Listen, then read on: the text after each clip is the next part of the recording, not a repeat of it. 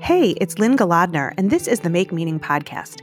I'm founder of the Your People marketing and PR agency, and I lead the Make Meaning movement, a platform that helps purpose-driven visionaries and leaders do business with meaning. On this podcast, you'll hear stories of how people dare to take chances to live the life they want, with meaningful work and purposeful days. There are many ways to fill your life with meaning. Join us at makemeaning.org to learn more. Now, on to the show.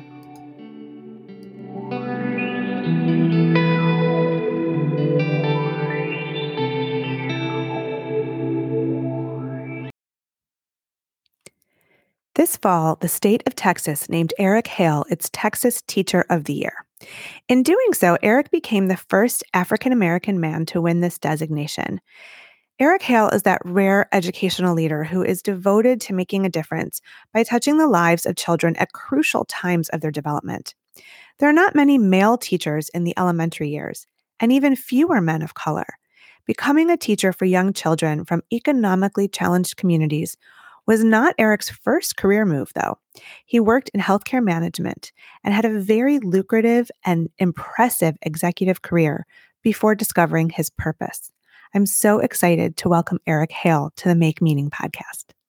Eric Hale, welcome to the Make Meaning podcast. Thank you. Glad to be here. Yeah, I'm so excited to talk to you. And I want to first offer congratulations on being named Texas Teacher of the Year and so many other awards that you've received. It's just a testimony to your decision to make a career pivot in order to live out your purpose. So first of all, congrats. I hope you're really feeling good about that. Yeah, it's been a blessing. I'm extremely excited to represent the state of Texas at the national competition. And when is that? When will, what happens next with that? In January, they'll announce the total winner.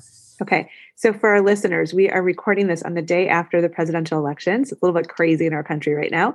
And so you are saying that in December is when it'll be narrowed down, and then January you'll have an answer, right? Yes. But the responsibility representing the great state of Texas is a year-long thing. So many speaking engagements. You get to go to the White House. You get to go to D.C.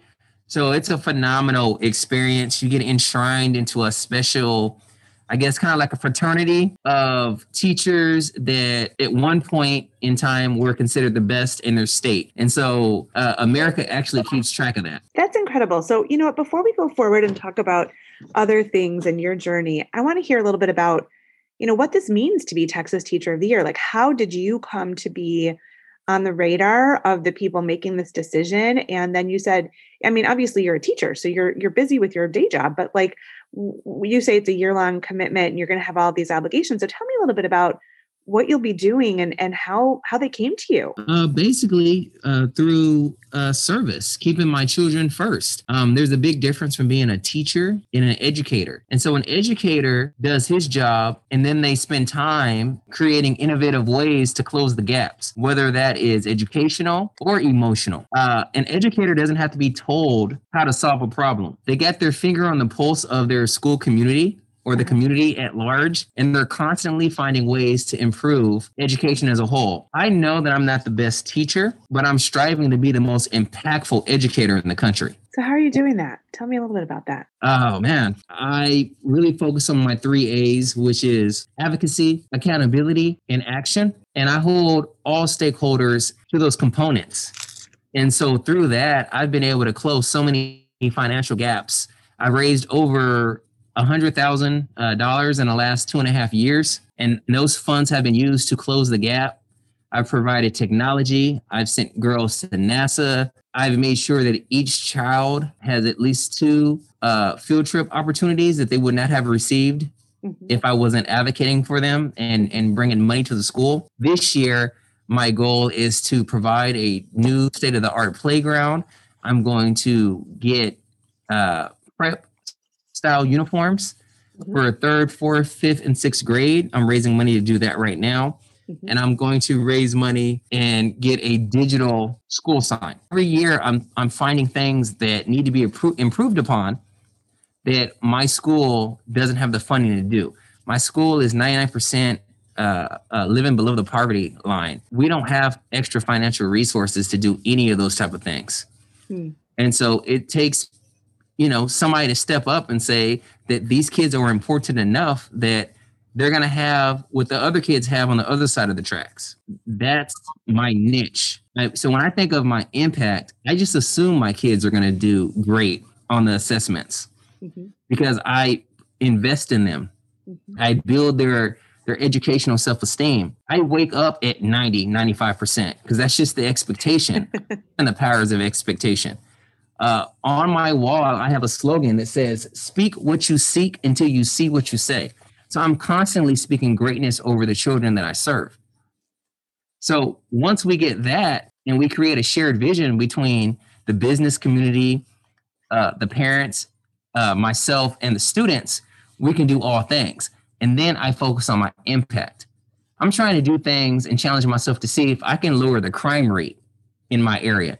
My school is in the red light district of Dallas. My school has the highest zip code for convicted sexual predators in all of Dallas. Oh my gosh. Wow. So when you look at the size of Dallas and the size of Texas, if we're in that district, that means that my school is also in one of the worst districts for sexual predators in the nation. And so my little girls are walking past prostitutes.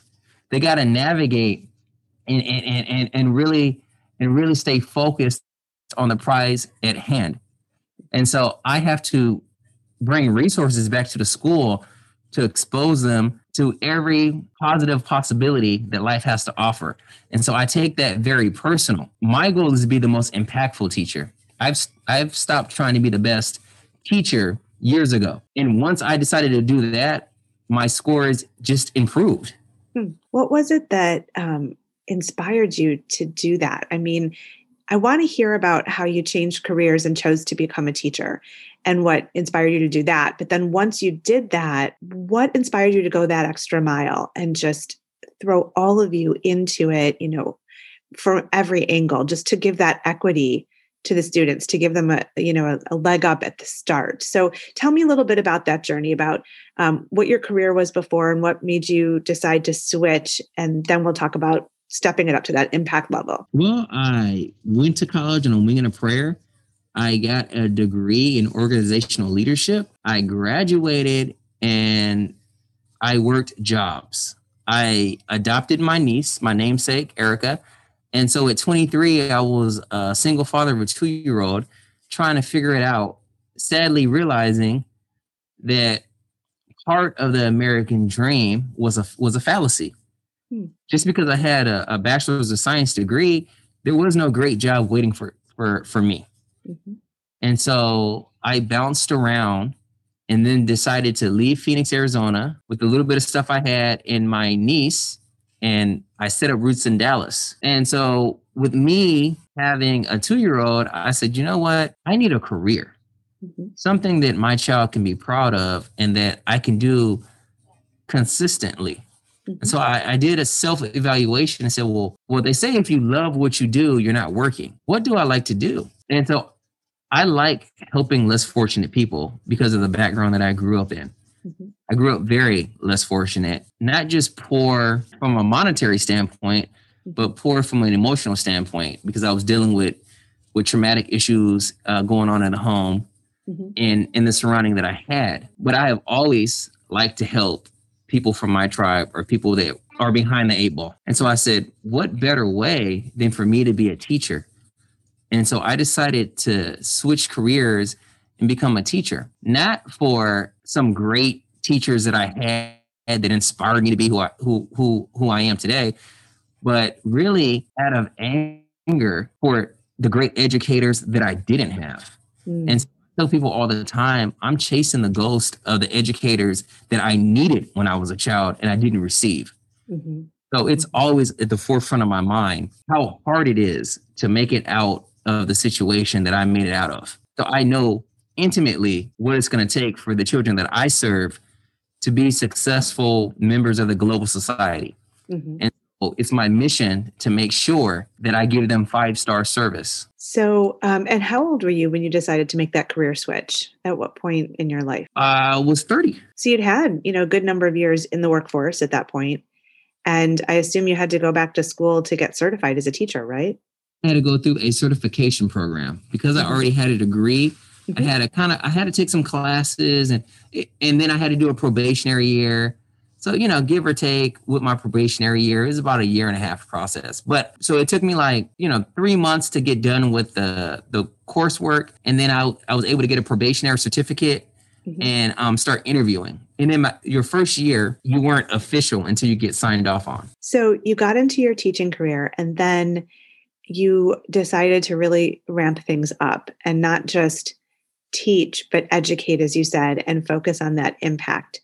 Was there something that inspired you to focus in that direction and to really sort of level up with what you were doing? Yeah, because cookie cutter education is not working anymore. You cannot educate the masses with a playbook that was designed for just one demographic of the population. Mhm. We can't keep teaching with 20th century understanding for 21st century learners. And public education, sadly, is behind the curve.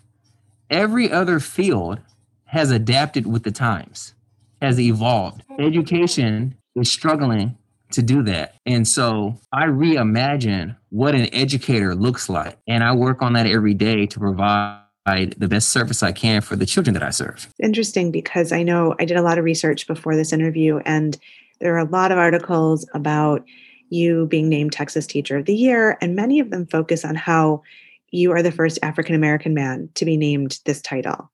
And I felt a lot of conflicting emotions reading it because on the one hand I thought that's amazing and thank God finally, people from different populations are being recognized for their brilliance and their leadership.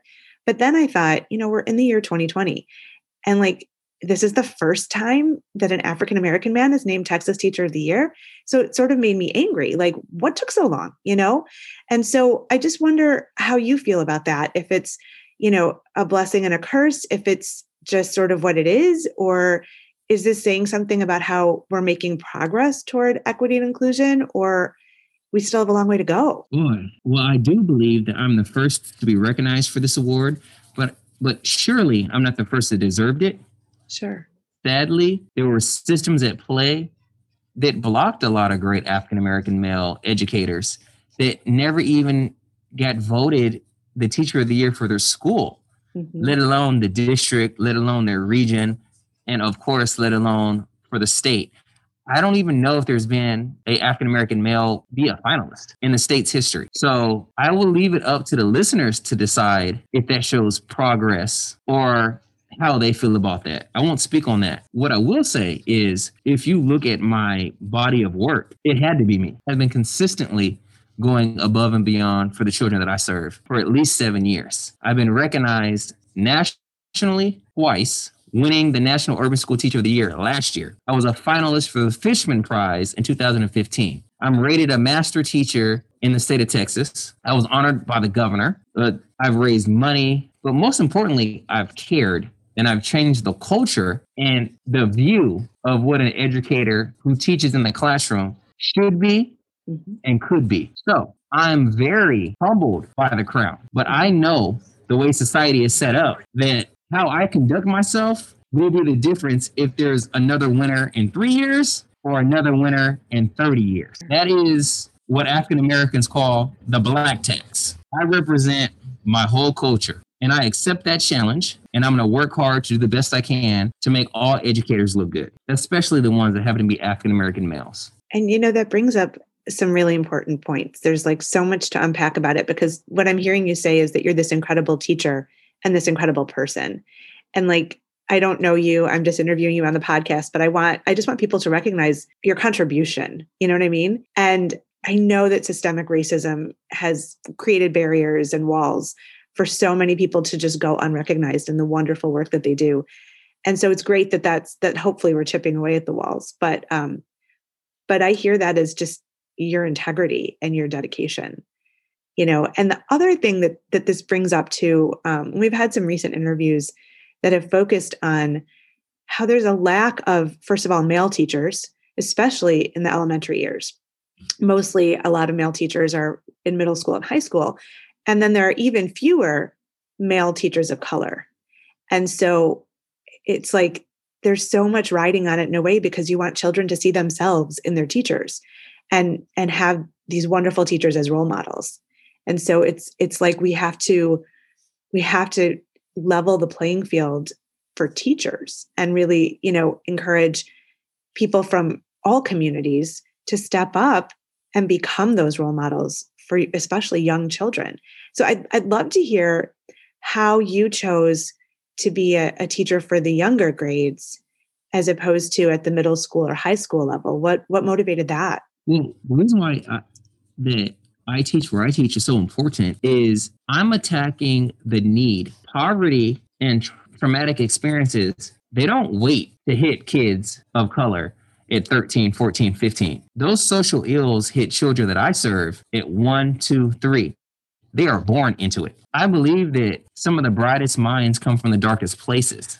They need to see me as soon as possible. Mr. Hale will be anything to you but your friend. I'll be your father, your role model, your advocate, your social worker, your psychologist. I will do everything I can to make sure that you are successful. But kids in the inner city, a high number of them don't have one positive male role model in their life right now. It is too late for them to see me in middle school. I'm building a relationship with these young kids in first and second grade so I can still be a resource for them while they're in middle school. So I know that they need to see me now. And so it's just my niche. And I know the importance of raising them up the right way, letting them have a role model, letting them see how they should conduct themselves as a kid of color or as a kid fighting the social ill of poverty. All kids. There's this big misconception that, we need more Black male educators in the Black schools. I'm part of a study called the Opportunity Myth that was given by the New Teacher Project. Actually, the numbers in the study shows that all kids have a better shot at graduating from college when they have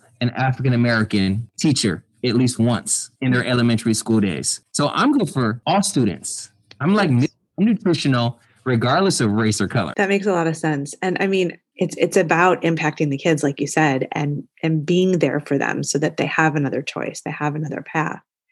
And so I was learning about the Dallas Independent School District, and I read that it's the top urban school district in America right now. Yes. So I wonder if you could tell me a little bit about it and what helped it to rise to the top in that designation, and perhaps, what other school districts and educators around the country can learn from what you're doing in Dallas. Well, in Dallas, we've really tried hard to put the kids first. So even through this pandemic, all summer long, we provided food because we know we have children that parents can only provide one good meal because they know that the school provides breakfast and lunch. So we continue to do that and meet the needs of the students that we serve. Next, we worked real hard to close the digital divide, providing technology, one-to-one technology to the kids that we serve. Then we came up with a great way to pay the best teachers what they're worth. And with the cost of living being so relatively low in Dallas and the opportunities to make great money as a teacher and get paid what you're worth, we're able to attract some of the best teachers who want to come and be a part of DISD that are coming from other states where teachers are underpaid and undervalued. Next, innovation. We really have some good people in place that are doing some really, really innovative things in regards to close the student achievement gap and give all children a chance to be great. It doesn't hurt that I'm with the district. I'm currently the National Urban School Teacher of the Year until they pick somebody new. So I mean, I've helped out a little bit. Currently, our superintendent, we call him Doc, but Dr. Hinojosa, he was just awarded the #1 superintendent in all of America. Oh my gosh, that's great. Yeah, so in the greater schools system that does those awards, we went back to that. So last year, I won the National Urban School Teacher of America, and then this year he won the National Urban School Superintendent. It flip-flops. I guess you get like a 2-year term. So next year, they'll replace me with another teacher for the Urban School Teacher of the Year. So I wanted to ask you, this podcast focuses on how people can find meaning in work and purpose in life. And I wondered if you feel like when you're living and working in alignment with your meaning and purpose, everything just falls into place. Like when you find your path, and for you, maybe that was becoming a teacher or taking this focus on impact, that it just works. And that's when the awards come. And you're not doing it for the awards. You're doing it because it really speaks to your soul. But because it does, the impact is profound. How do you feel about that? For me, my pain pointed me to my purpose, and I walk in my purpose with passion. And through that passion, I've been able to make a powerful difference in the lives of my school community, in the students in the great state of Texas. So I would tell people, don't shy away from your previous pain, because a lot of times it's going to be that pain, that struggle, that's going to point you to your greatest success. I always ask my guests to offer some advice for our listeners about how they can discover their meaning and purpose and then put it to work for them. And I think nobody has offered that before, to really look at your pain as your source for purpose. That's great. I love that. Would you have other advice that you might offer our listeners in the way of finding their purpose and living by it? Don't be scared to fail. Don't be scared to stand alone with just your shadow of integrity. Because when you're on the path of greatness, there's a lot of lonely valleys. Everybody loves it when you're on top, but it's very lonely finding your way. And everybody has their own, some kind of special, some kind of purpose that they're put here on this earth to do for the betterment of mankind. It's your job to be a seeker of that. I think that's great advice. I really appreciate that. So before we finish, I just wanted to ask you what your vision is for a better educational landscape for American children. Do you have sort of a sense of what we really need that we don't have now? We don't have buy-in from every demographic in America, from the students to the administrators to the policymakers. Everybody has something positive to give. We need more representation of people who bring different skill sets and different knowledge levels to the table, right? We've been making the same stew in American public school education for 100 years. It's time to add some new ingredients. Well, I hope that happens. I really do. I wonder if you know of any resources for our listeners, if they'd like to get involved, if they'd like to help in some way to create that equity for children who are in more challenged districts. If it may not even be their district or their state, but they can contribute in some way, is there any direction that we could give to our listeners so that they could get involved? Yeah. You don't got to recreate the wheel. Everybody knows the wrong side of town, the wrong side of the tracks. Locate the schools that are on that side of the tracks. Introduce yourself. Allow your talent to be used as a resource to help those children, because all children can learn and all children deserve the right to a phenomenal education. Not fair, not okay, phenomenal. Well, on that note, I'd like to thank you, Eric Hale, Texas Teacher of the Year, for being a guest on the Make Meaning podcast. Thank you so much for being here. Thank you so much for even the opportunity to talk to your listeners. Thank you. Thanks for listening to the Make Meaning podcast with Lynn Galadner. You can find us wherever you listen to your favorite podcasts.